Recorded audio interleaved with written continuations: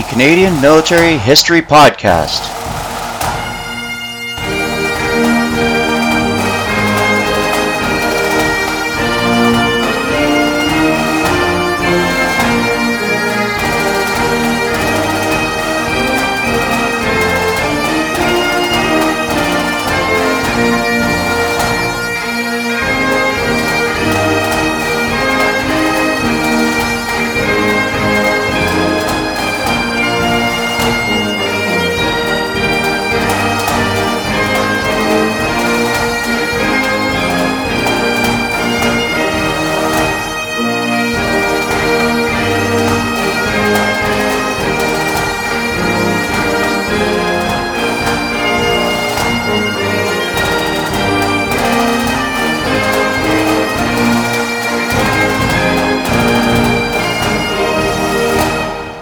Music provided by the Royal Regiment of Canada and the 48th Highlanders of Canada.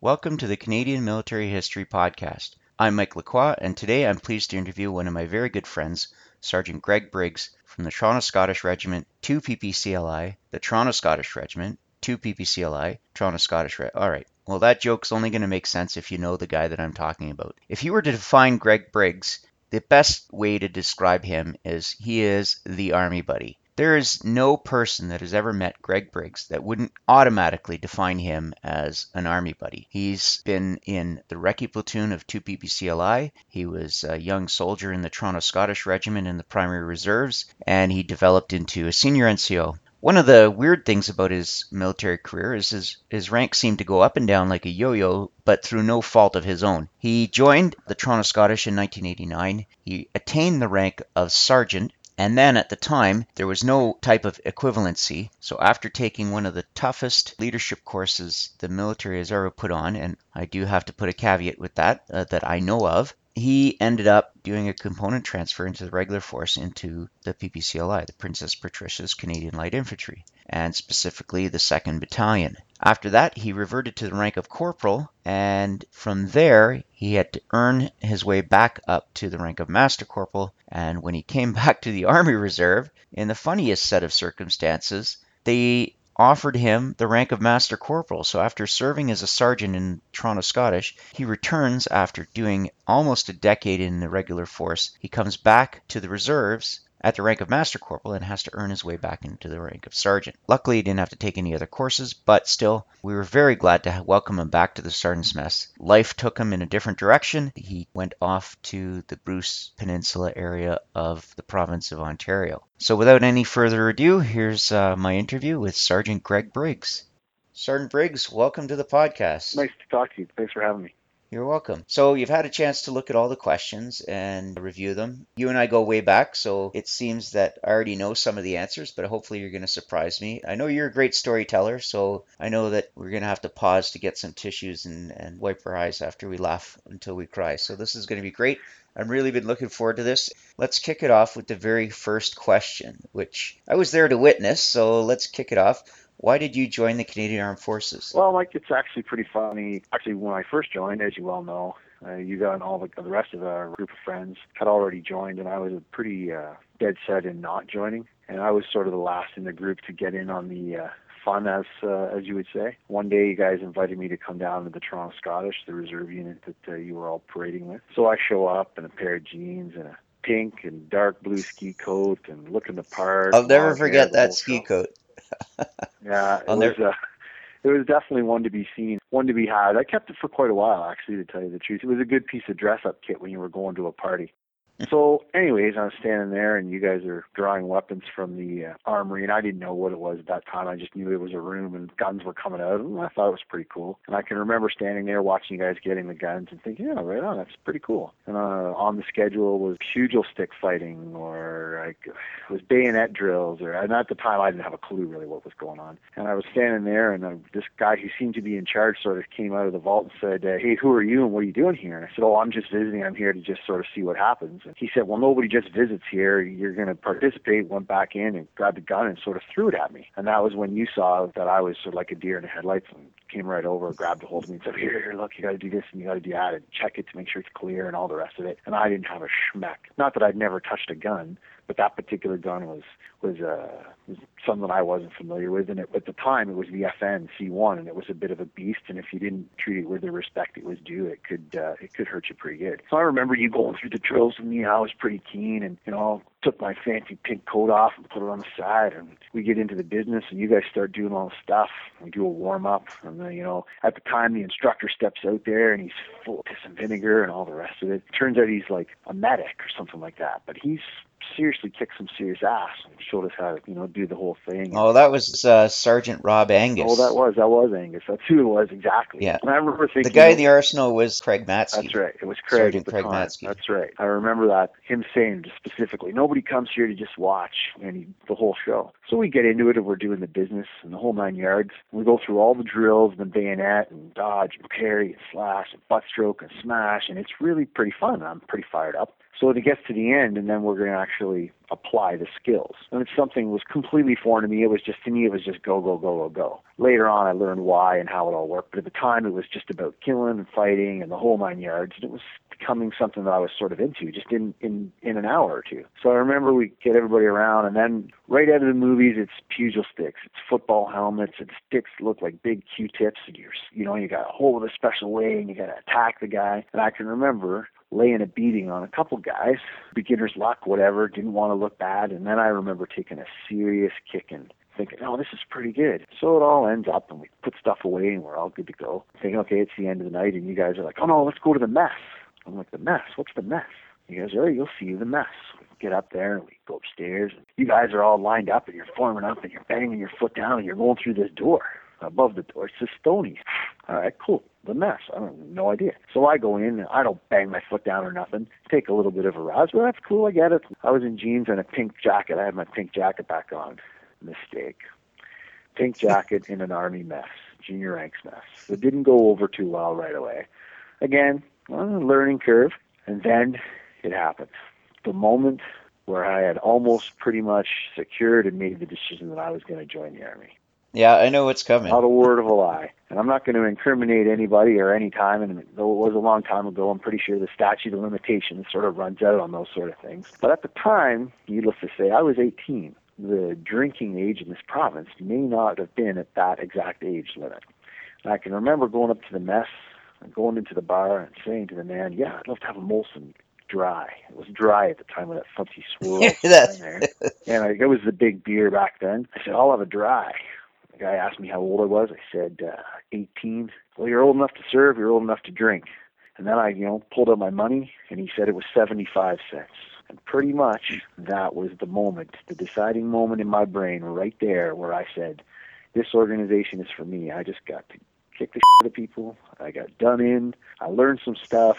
And now beer costs me 75 cents, and they're willing to serve me. And the next day I called Kevin Tripp, who was the recruiting NCO at that point in time, and made arrangements to join the Toronto Scottish Regiment. That is the true reason why I joined the Army. Excellent. So what year was that? I believe it was in September of 1989. September or October of 89, I'm pretty sure. That was a while back. That was pretty far back because I was still in high school. I was just graduating that year at the end of 89, 90. Yeah. So that's kind of stepping into one of the follow-on questions. So what were you like when you joined? I look back and I think I thought I was an athletic guy. I was in school, long hair was a bit of the craze. It wasn't too short at that particular time. I didn't count it like long and shaggy like a ponytail long. It wasn't a greasy long hair as we like to affectionately refer to them as. But I was a trendy guy. I liked to ski. Had the colorful, the pink coat, the whole show. I belonged to a pretty solid group of friends, all of you guys, and we'd grown up together before we were old enough and joined the Army. We had done scouting and things like that before. I wasn't the smart guy.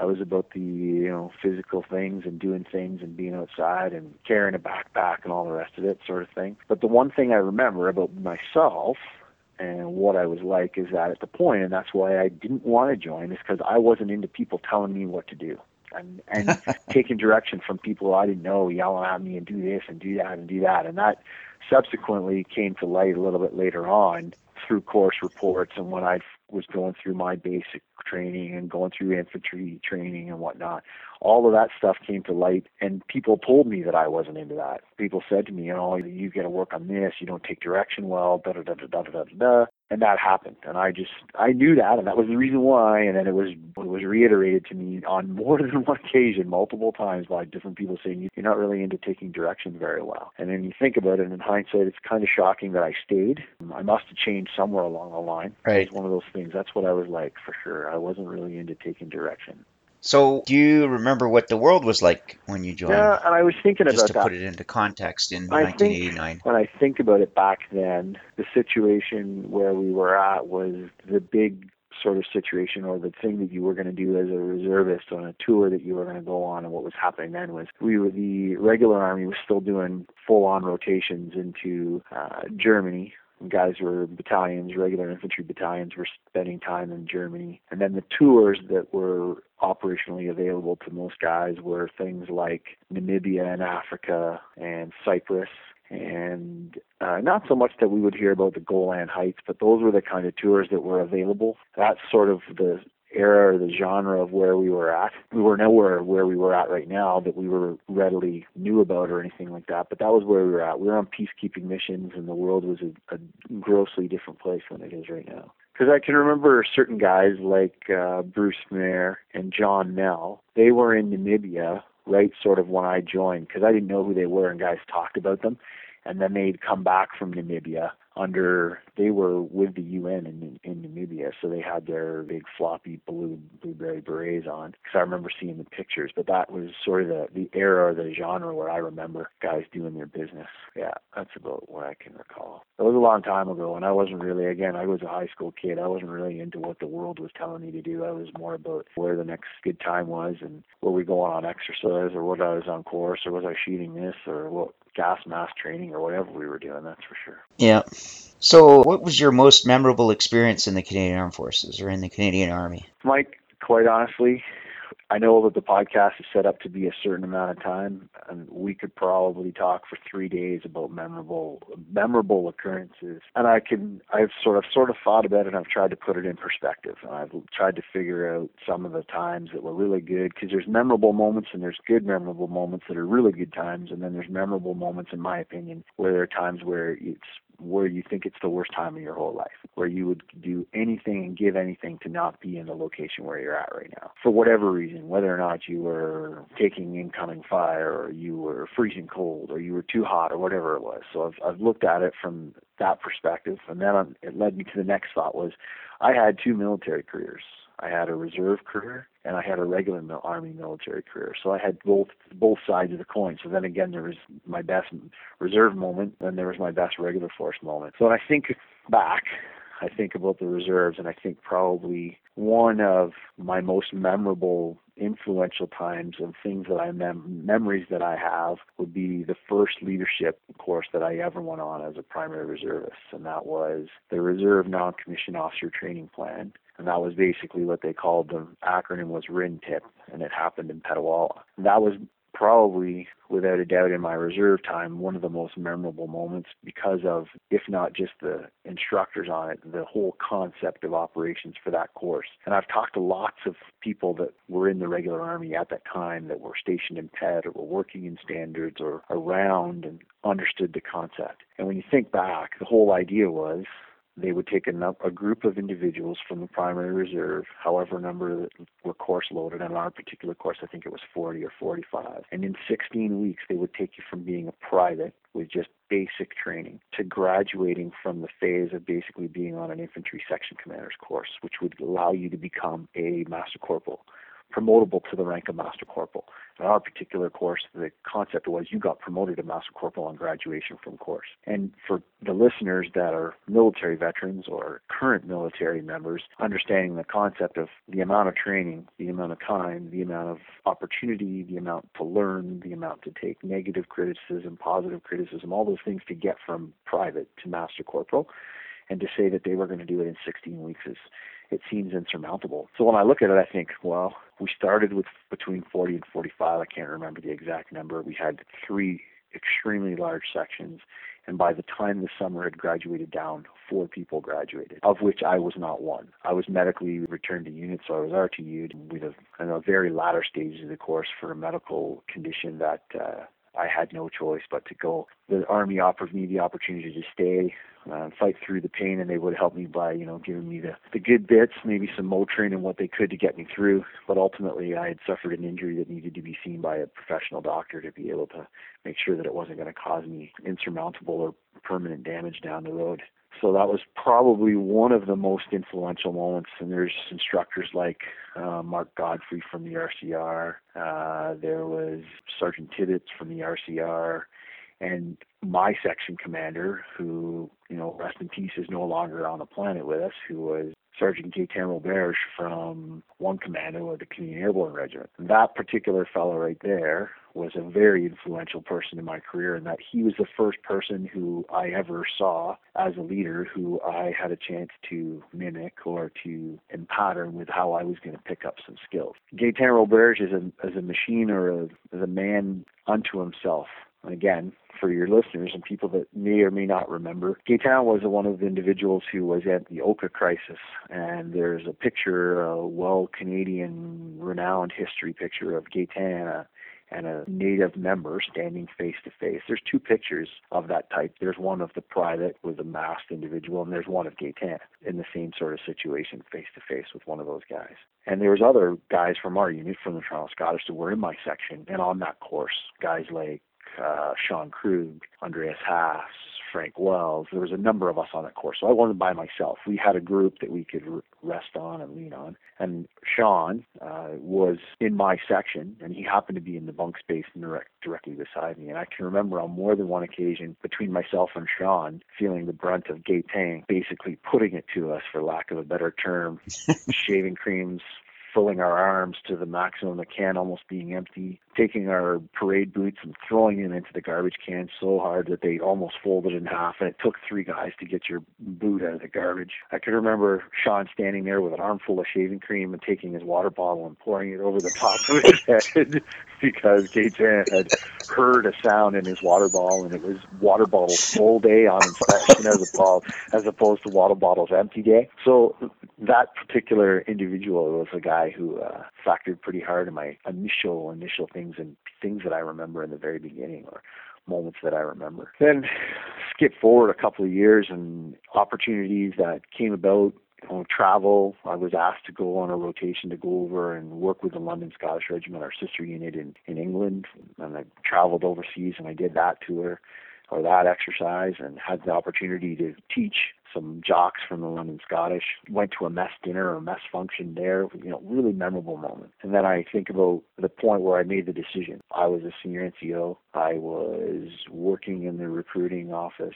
I was sending guys away. There was a huge need, or a glut, as they would say, in the regular Army. And I was also having to work back at the unit on my days when I was working on the nights when we were parading. So I made the decision that I was going to join the regular Army. Processed and had to put the process of paperwork through. And that was the next sort of major memorable moment, is making the decision, going through the process, and then getting an offer. And I had made the decision that I wanted to go to 1 PPCLI. I did not want to go to the 2nd Battalion in Winnipeg. I wanted to go to the 1st Battalion in Calgary, or the 3rd Battalion out on the West Coast that was just newly going to be standing up. And I got offered the 2nd Battalion. And initially I turned it down the first time because I didn't want to go to Winnipeg. So I just, didn't like the thought of going to Winnipeg. And I can remember you and me talking about it, and you actually saying, you should look at it and think about it again if the offer comes up. And that was the point where they took all those quick picks, if you remember, into the regular Army. And there was, before me in the summer, just before the beginning of the summer, they took, I believe the 2nd Battalion received over 150 quick picks in one big intake. They all went there. And I finally took the deal, and I went to the battalion by myself. And I went to battalion in June of 1994 is when I finally joined the regular Army. And my offer was pretty good. I went from sergeant down to corporal. I got corporal 4 as my offer. So the pay went up. My regular force pay was more than what I was making as a senior NCO as a reservist. My responsibility went down, and so away I went to the 2nd Battalion. Arrived on a Friday, and was supposed to be picked up by the duty NCO, who promptly forgot, and I took a cab to battalion and got jacked up that afternoon in my suit, turned up with my kit bag, jacked up by the duty NCO in front of the battalion headquarters. Went to the barracks, got introduced to the guys, and that night promptly went out, toured Winnipeg, and got absolutely faced at all the watering holes that were familiar to two PPCLI guys. Yeah. And that was it. I was gone, and I was away to the regular army. So then think about the formal moments then, and forming moments and memorable moments in 2 PPCLI. I was in Charlie Company, and that fall I went on my driver track course, so I learned how to drive armored vehicles, which was phenomenal. I'm this ex-reserve guy. I'm away to the races.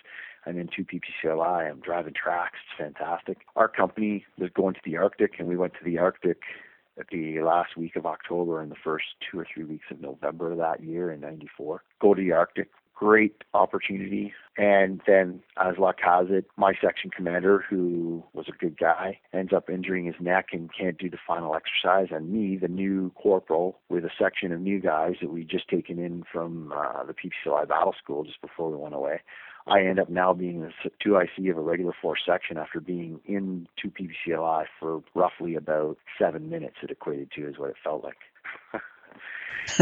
Right after I take over, we promptly have a piece of serialized kit go missing in the Arctic out of my section. Needless to say, I was pulled aside by the OC and my platoon commander and sergeant major, required to write a set of orders for an operation that would take me and my section tromping all over the Arctic, backpedaling on our path forward on the advance to try and find said serialized piece of kit in snow that had been snowing for probably 5 or 6 weeks and was already 4 or 5, 6 feet deep in the Arctic. So I ran a mission with 7 guys by myself looking for this piece of kit to no avail and not finding it, while the rest of our company was off on a company attack, probably 10 or 12K to the west of us. I was with my section in the middle of the Arctic, checking in with the OC and the sergeant major by comms.